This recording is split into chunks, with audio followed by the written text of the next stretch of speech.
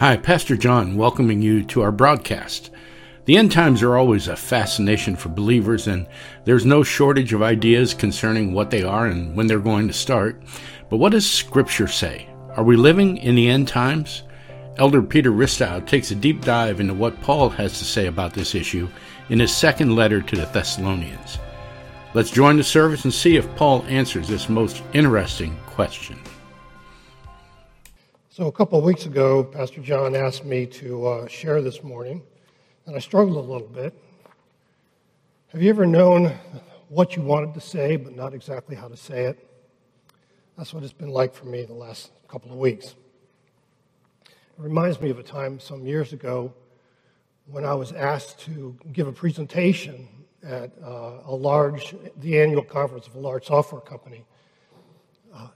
I prepared for weeks. I pored over the code, I conferred with the programmers, I tested all my examples, all with the idea of reducing this very highly technical subject down to something easily understood by my non-technical audience. Well, the day of the presentation came and all the preparations seemed to pay off. It was well received by the audience. The president of the company thanked me profusely, and I felt pretty good about it. Later, when we were alone, I asked the one who knows me best, my wife Lois, what she thought of the presentation. She gave me this quizzical look, and then with a wry smile said, "You know, watching you give a speech is kind of like watching a dog walk on its hind legs. Even when it doesn't do it well, it's amazing that it can do it at all." My wife Lois. Now, before we go to prayer and the Word of God, I know it's going to be hard, but try and erase an image from your memory, okay?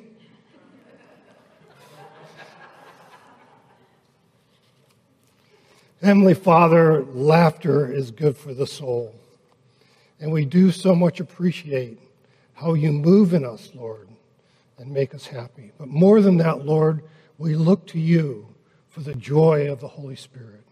And now, Lord, let that reside in us as we hear your word. Open our eyes, open our ears, and open our hearts to hear what it is that you would have us hear this morning. In Jesus' name we pray. Amen.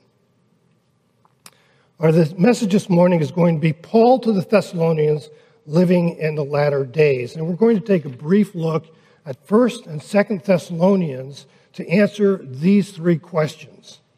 Are we living in the latter days? What should we expect in the latter days? And how are we to live in the latter days? Of course, before we begin, it's always helpful to understand the historical context and occasion for Paul's writing. In the book of Acts, we learn that Paul and Silas, who was also known as Silvanus, accompanied by Timothy, had traveled to Thessalonica from Philippi after being driven out under adverse circumstances. Merchants in Philippi were gaining much by using a slave girl as a fortune teller.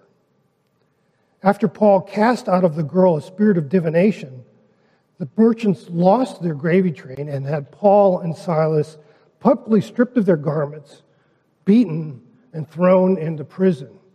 This was extremely dishonorable in a shame culture. After being released from the Philippian jail and arriving at Thessalonica, Paul reasoned with the Jews there in the synagogue on 3 separate Sabbaths and gained many converts, both among the Jews and devout Gentiles. However, some of the Jews grew jealous and agitated the crowds, and before the city magistrates, accused Paul and Silas of acting against the decrees of Caesar by saying there was another king, Jesus. Hearing this, the faithful Thessalonians sent Paul, Silas, and Timothy away by night, but some of the jealous Jews followed them, agitating and stirring up the crowds along the way. Paul finally traveled south by sea through the Greek regions of Macedonia and Achaia and arrived in Athens, leaving Silas and Timothy north in Berea. The letters to the Thessalonians were written from Athens after Timothy returns from Thessalonica with a good report about the faithful there. Paul writes to the Thessalonian church to address something that's troubling them, our first point. Are we living in the latter days? Please turn with me in your Bibles to 1 Thessalonians 5, verse 1. Paul writes, "Now concerning the times and seasons, brothers, you have no need to have anything written to you, for you yourselves are fully aware that the day of the Lord will come like a thief in the night." So, if the Thessalonians were already aware of the times and seasons, why then is Paul writing to them that they have no need for anything to be written to them? The biblical scholar G.K. Beale says in his commentary on Thessalonians, to answer that question, and even to answer the New Testament in its fullness, we must be familiar with how the biblical authors viewed the end times. Many Christians think of the end times as only a period at the very end of history. After all, can we not have an excellent understanding of the New Testament without knowing what will happen at the very end of the world? Aren't questions about the time of the rapture, tribulation, and millennium secondary to the salvation that Christ accomplished at the cross? Well, yes, of course, but only if the end times were a period coming just at the final phase of history. Indeed, many Christians assume that Christ's death and resurrection are events that happened at his first coming and thus not closely connected with events leading up to his second coming. But is this correct? I think not. The popular understanding in the church today that the latter days concerns only the future yet to happen at the end of the world needs correction. In fact, biblical scholars increasingly recognize that the New Testament authors understood the latter days not merely as a future event, but as beginning with Christ's first coming. Now, the concept of the latter days is not restricted to the actual phraseology of where it's used. So to start our understanding of the concept, let's look at some of the explicit eschatological, pertaining to the last times, language in the New Testament. The phrase latter days and similar phrases occurs about 25 times in the New Testament, and only exceptionally do they refer exclusively to the very end of history. They're used most of the time to describe the end times as already beginning in the first century. Therefore, one can make the bold assertion that all doctrine in the New Testament is essentially eschatological in nature. This may sound shocking, but as we explore the topic, I hope to show you, or at least make plausible, the main point that we are, in fact, living in the latter days. Some New Testament eschatological language alludes to identical phrases in the Old Testament, so let's consider the Old Testament expression latter days before we explore the New Testament use. In the Old Testament, the wording is prophetic and therefore refers to a future event.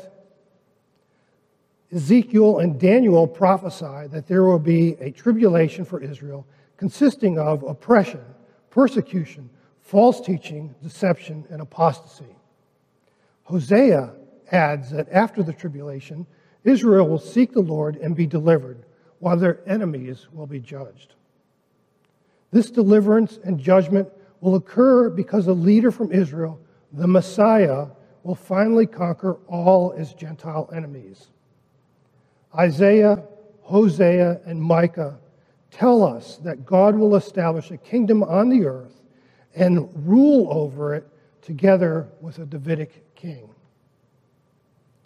Even when the actual terminology isn't used, the concept of eschatology appears in the Old Testament just like the New Testament. For example, Daniel speaks of the final resurrection of all people in Daniel 12:2. And many of those who sleep in the dust of the earth shall awake, some to everlasting life, and some to shame and everlasting contempt. And Isaiah refers to the coming new heavens and earth in Isaiah 65:17. For behold, I create new heavens and a new earth, and the former things shall not be remembered or come to mind. Both the Old Testament prophecies and the New Testament repeatedly address the concept and use the phrase latter days, and the meanings are identical except for one difference. In the New Testament, the latter days, the times and seasons that Paul is referring to, are understood to find their beginning fulfillment with Christ's first coming. The Old Testament prophecies were set in motion by Christ's death, resurrection, and the formation of the Christian church, and continue into our present day. Jesus' messianic reign began with his resurrection. And at his ascension, Jesus told the disciples in Acts 1:8, "You will receive power when the Holy Spirit has come upon you, and you will be my witnesses in Jerusalem and in all Judea and Samaria and to the ends of the earth."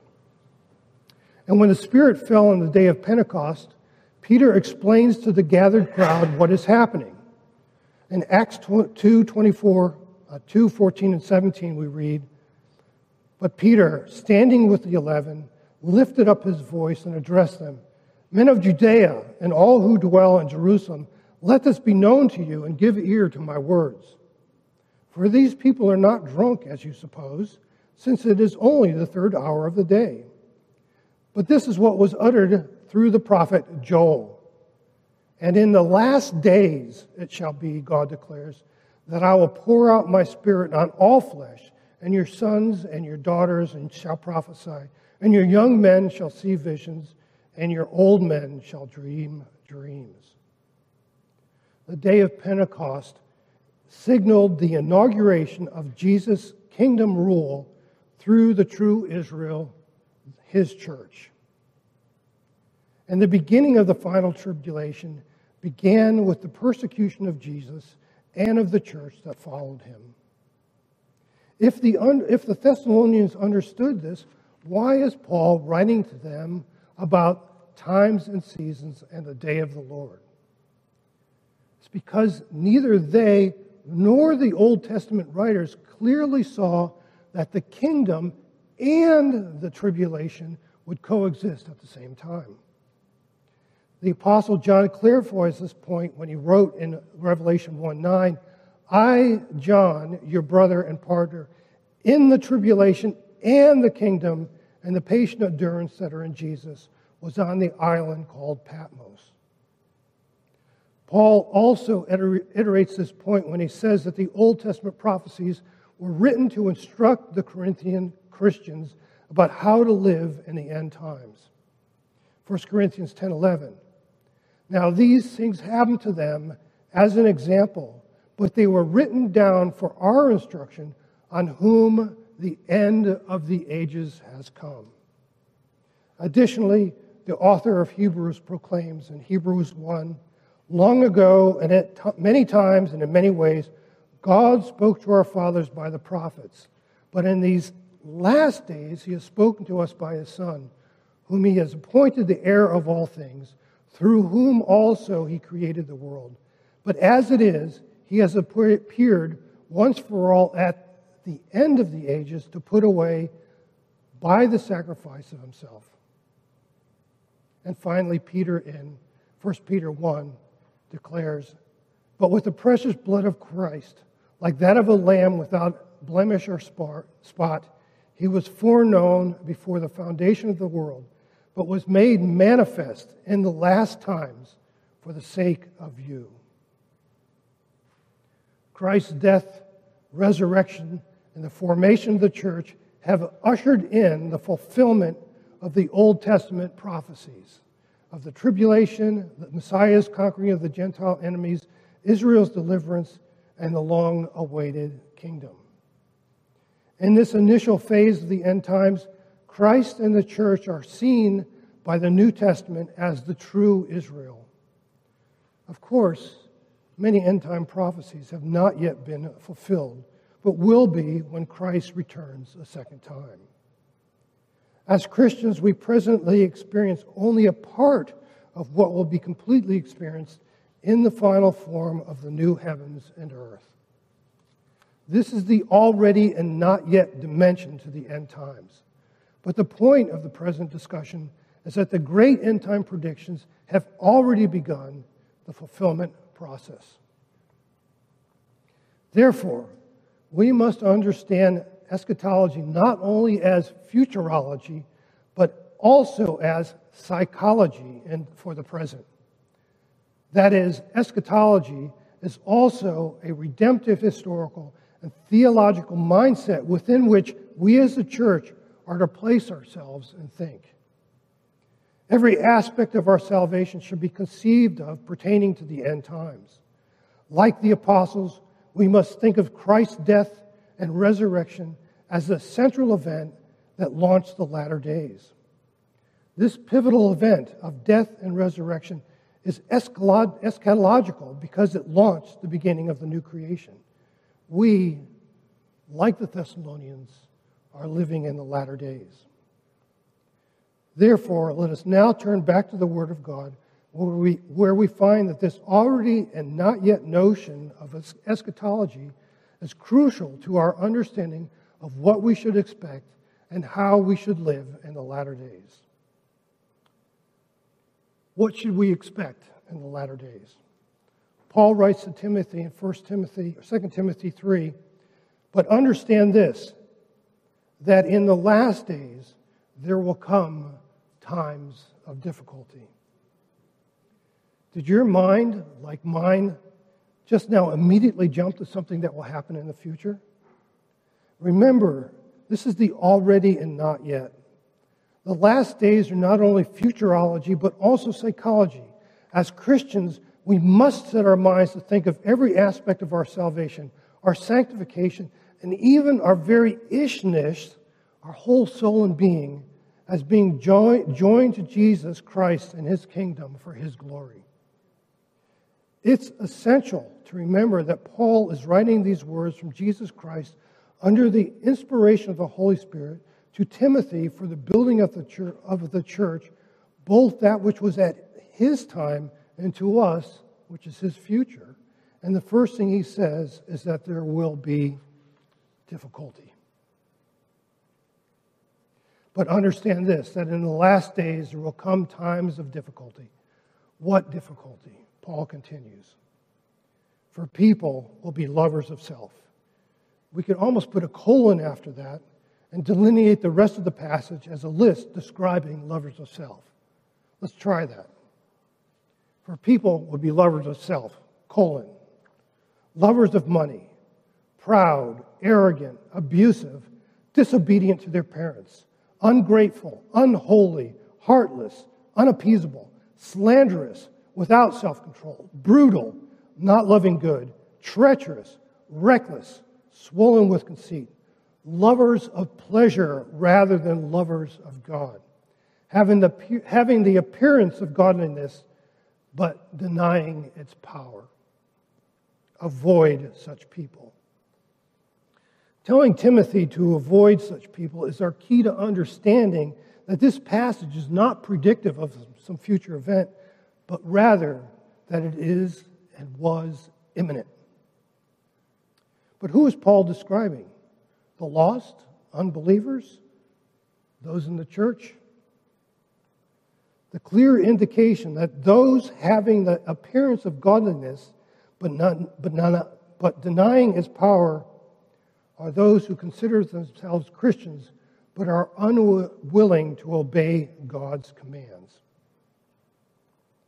I ride bicycles with a guy who considers himself a Christian.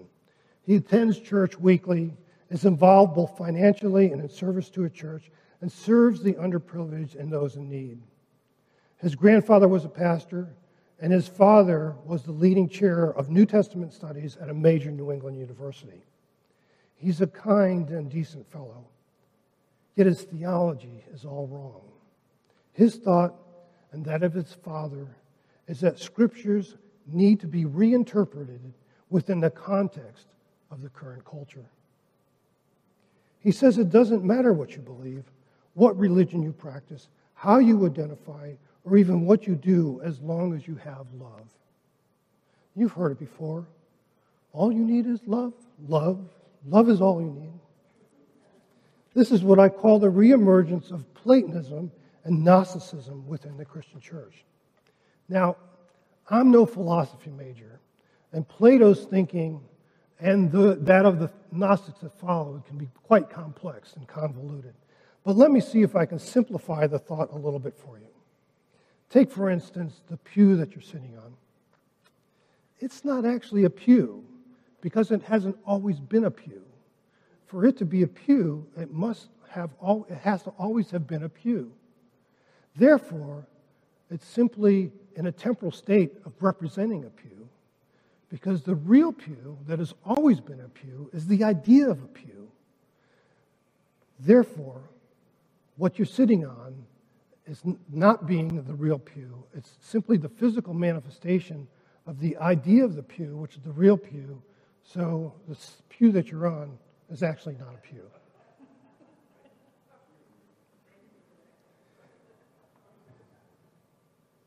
Plato and the Gnostics separate the physical from the idea. The idea is that which is incorruptible, and the physical is that which is corrupt.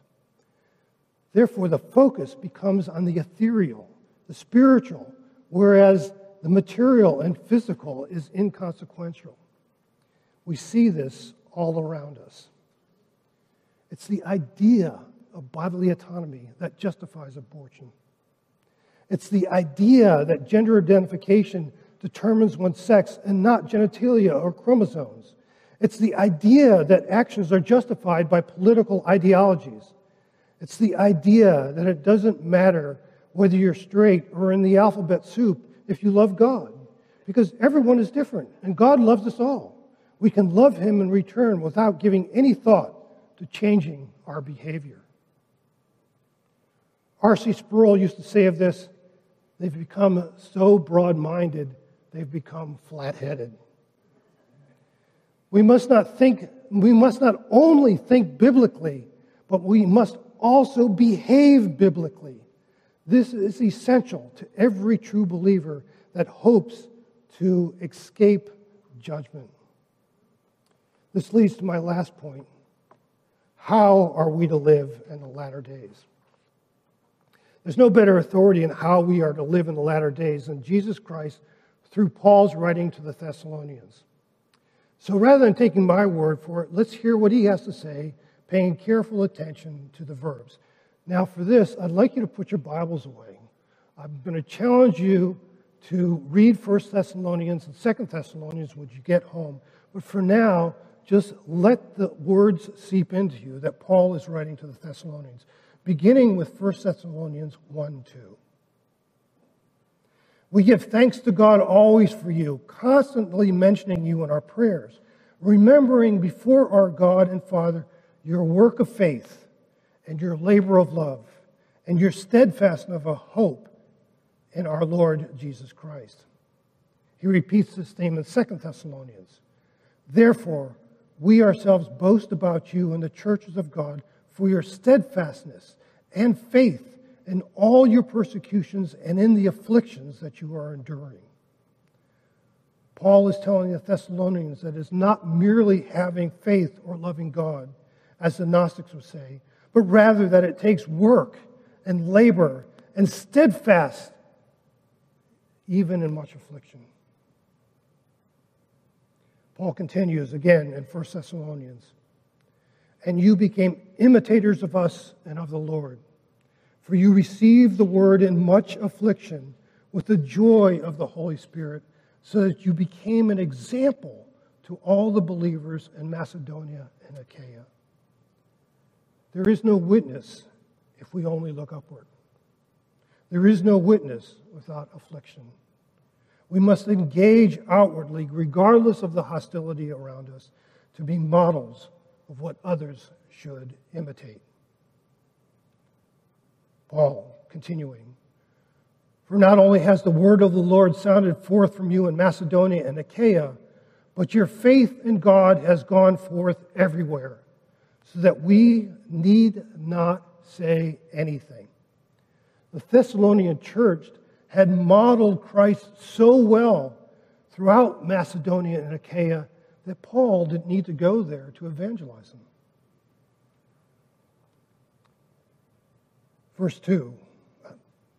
Chapter 2, verse 1. For you yourselves know, brothers, that our coming to you was not in vain. But though we had already suffered and been shamefully treated at Philippi, as you know, we had boldness in our God to declare to you the gospel of God in the midst of much conflict. For our appeal does not spring from error or impurity or any attempt to deceive, but just as we have been approved by God to be entrusted with the gospel, so we speak, not to please man, but to please God who tests our hearts. How and why does God test our hearts? Once again, Paul tells us in 2 Thessalonians. Therefore, we ourselves boast about you in the churches of God for your steadfastness and faith in all your persecutions and in the afflictions that you are enduring. This is evidence of the righteous judgment of God, that you may be considered worthy of the kingdom of God. How do we become worthy of the kingdom of God? Through the testing with afflictions. Why does God test us in this manner? To make us worthy. People, there is nothing that we can do to make ourselves worthy before God. It is all in His hands to both save us and sanctify us through testing. Paul continues, since indeed considers it just to repay with affliction those who afflict you, and to grant relief to you who are afflicted as well as to us, when the Lord Jesus is revealed from heaven with His mighty angels in flaming fire, inflicting vengeance on those who do not know God and on those who do not obey the gospel of our Lord Jesus Christ. Vengeance is enacted not only on those who do not know God, but also on those who know God but do not obey the gospel. Seems like a harsh word from Paul. Very, very difficult. But listen how he continues and soak in this imagery that he uses. But we were gentle among you, like a nursing mother taking care of her own children. So being affectionately desirous of you, we were ready to share with you not only the gospel of God, but also our own selves, because you had become very dear to us. That includes you. And you are our witnesses, and God also, how holy and righteous and blameless was our conduct towards you believers. For you know how, like a father with his children, we exhorted each one of you and encouraged you and charged you to walk in a manner worthy of God, who calls you into His own kingdom and glory. What a model. Like a nursing mother affectionately caring for her children, and like a father exhorting, encouraging, and charging his children to walk in a manner worthy of God. That is the image that we should be imitating. For you, brothers, became imitators of the churches of God and Christ Jesus that are in Judea. For you suffered the same things for your countrymen as they did from the Jews. Finally, then, brothers, we ask and urge you in the Lord Jesus that as you receive from us how you ought to walk and to please God, just as you are doing, and you do so more and more. For you know what instructions we gave you through the Lord Jesus. Now, from here to the end of Thessalonians, Paul gives specifics on how we are to lead a sanctified life. For this is the will of God, your sanctification, that you abstain from sexual immorality, that each of you know how to control his own body in holiness and honor, not in the passion of lust like the Gentiles who do not know God, that no one transgress and wrong his brother in this manner, because the Lord is an avenger in all these things, as we told you beforehand and solemnly warned you.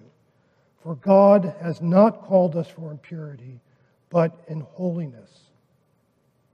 Therefore, whoever disregards this disregards not man, but God, who gives his Holy Spirit to you. It doesn't matter what the law of the land says about morality. It doesn't matter what man may say about any of that, whether it's good or whether it's bad, whether it's right or whether it's wrong, is not for man to determine. If you engage in sexual immorality, you are disregarding God, not man.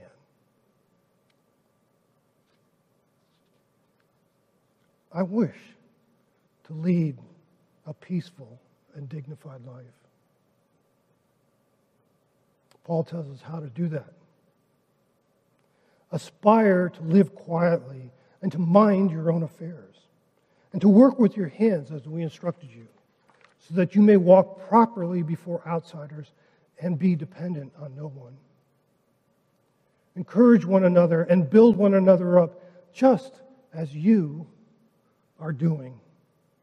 And we urge you, brothers, admonish the idle, encourage the faint-hearted, help the weak, be patient with them all. Now there's another whole sermon in that last verse. But briefly, let me see if I can convey the thought behind this, the Greek meaning and thought behind it. Admonish the idle, to warn, to correct by discipline, the unruly, the undisciplined, the idle. Encourage the faint-hearted means to soothe, to comfort the fretful, the worried, the discouraged. Help the weak means to assist, to hold firmly, to guard the powerless and sickly, whether it's in a spiritual or physical sense.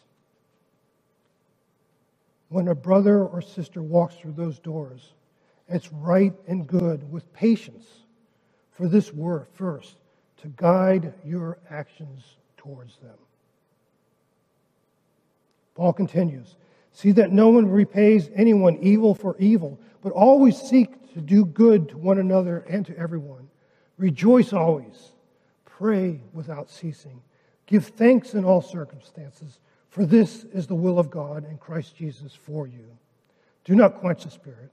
Do not despise prophecies, but test everything. Hold fast what is good. Abstain from every form of evil. And Paul ends it with, brothers, pray for us. I find the humility in that last statement, brothers, pray for us, just astounding. Here's Paul asking those that he's brought to the Lord to pray for him. And I ask you, brothers and sisters, pray for us and one another, because we are living in the latter days. We should expect false teachings, tribulations, distress, difficulties, afflictions, and even imprisonment for righteousness' sake. Look around you. It's everywhere. But they are for the building up of the church and for your sanctification, so that you may be found worthy in the day of the Lord.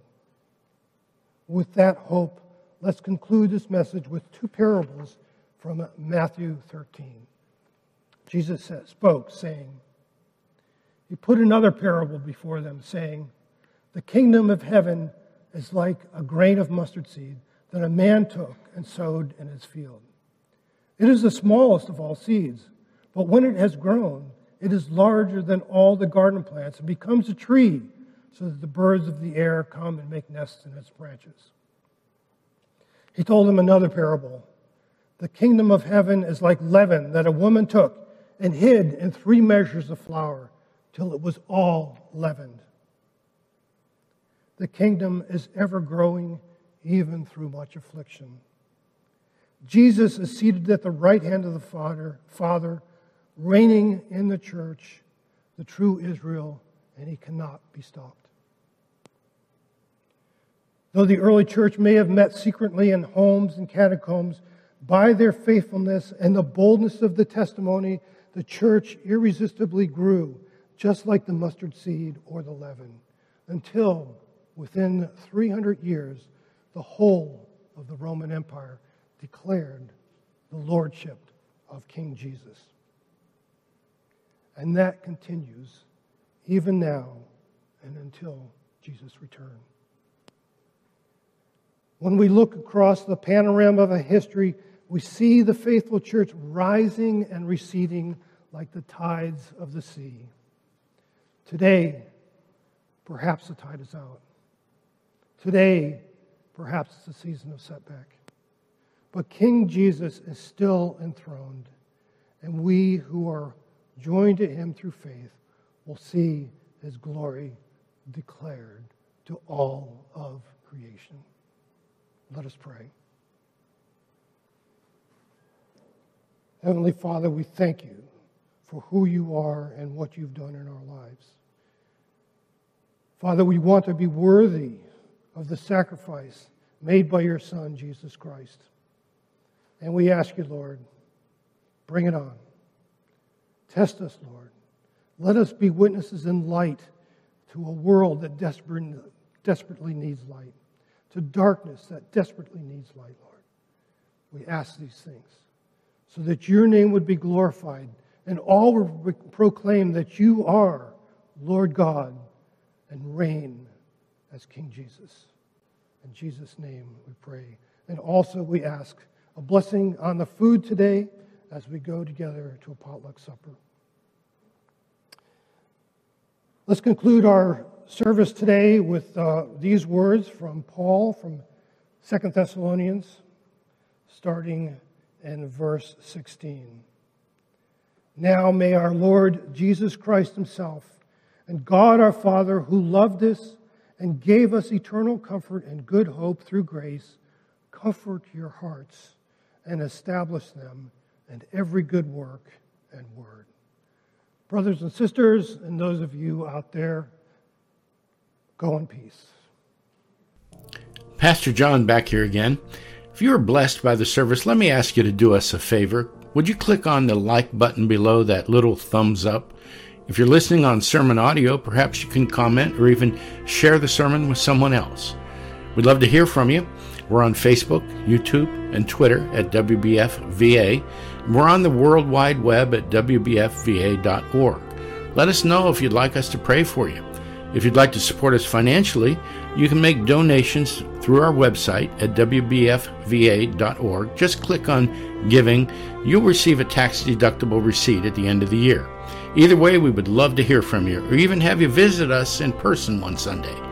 We meet at 46 Winchester Street in downtown Warrenton, Virginia at 11 o'clock every Sunday morning. And now, may God bless you richly until we gather again.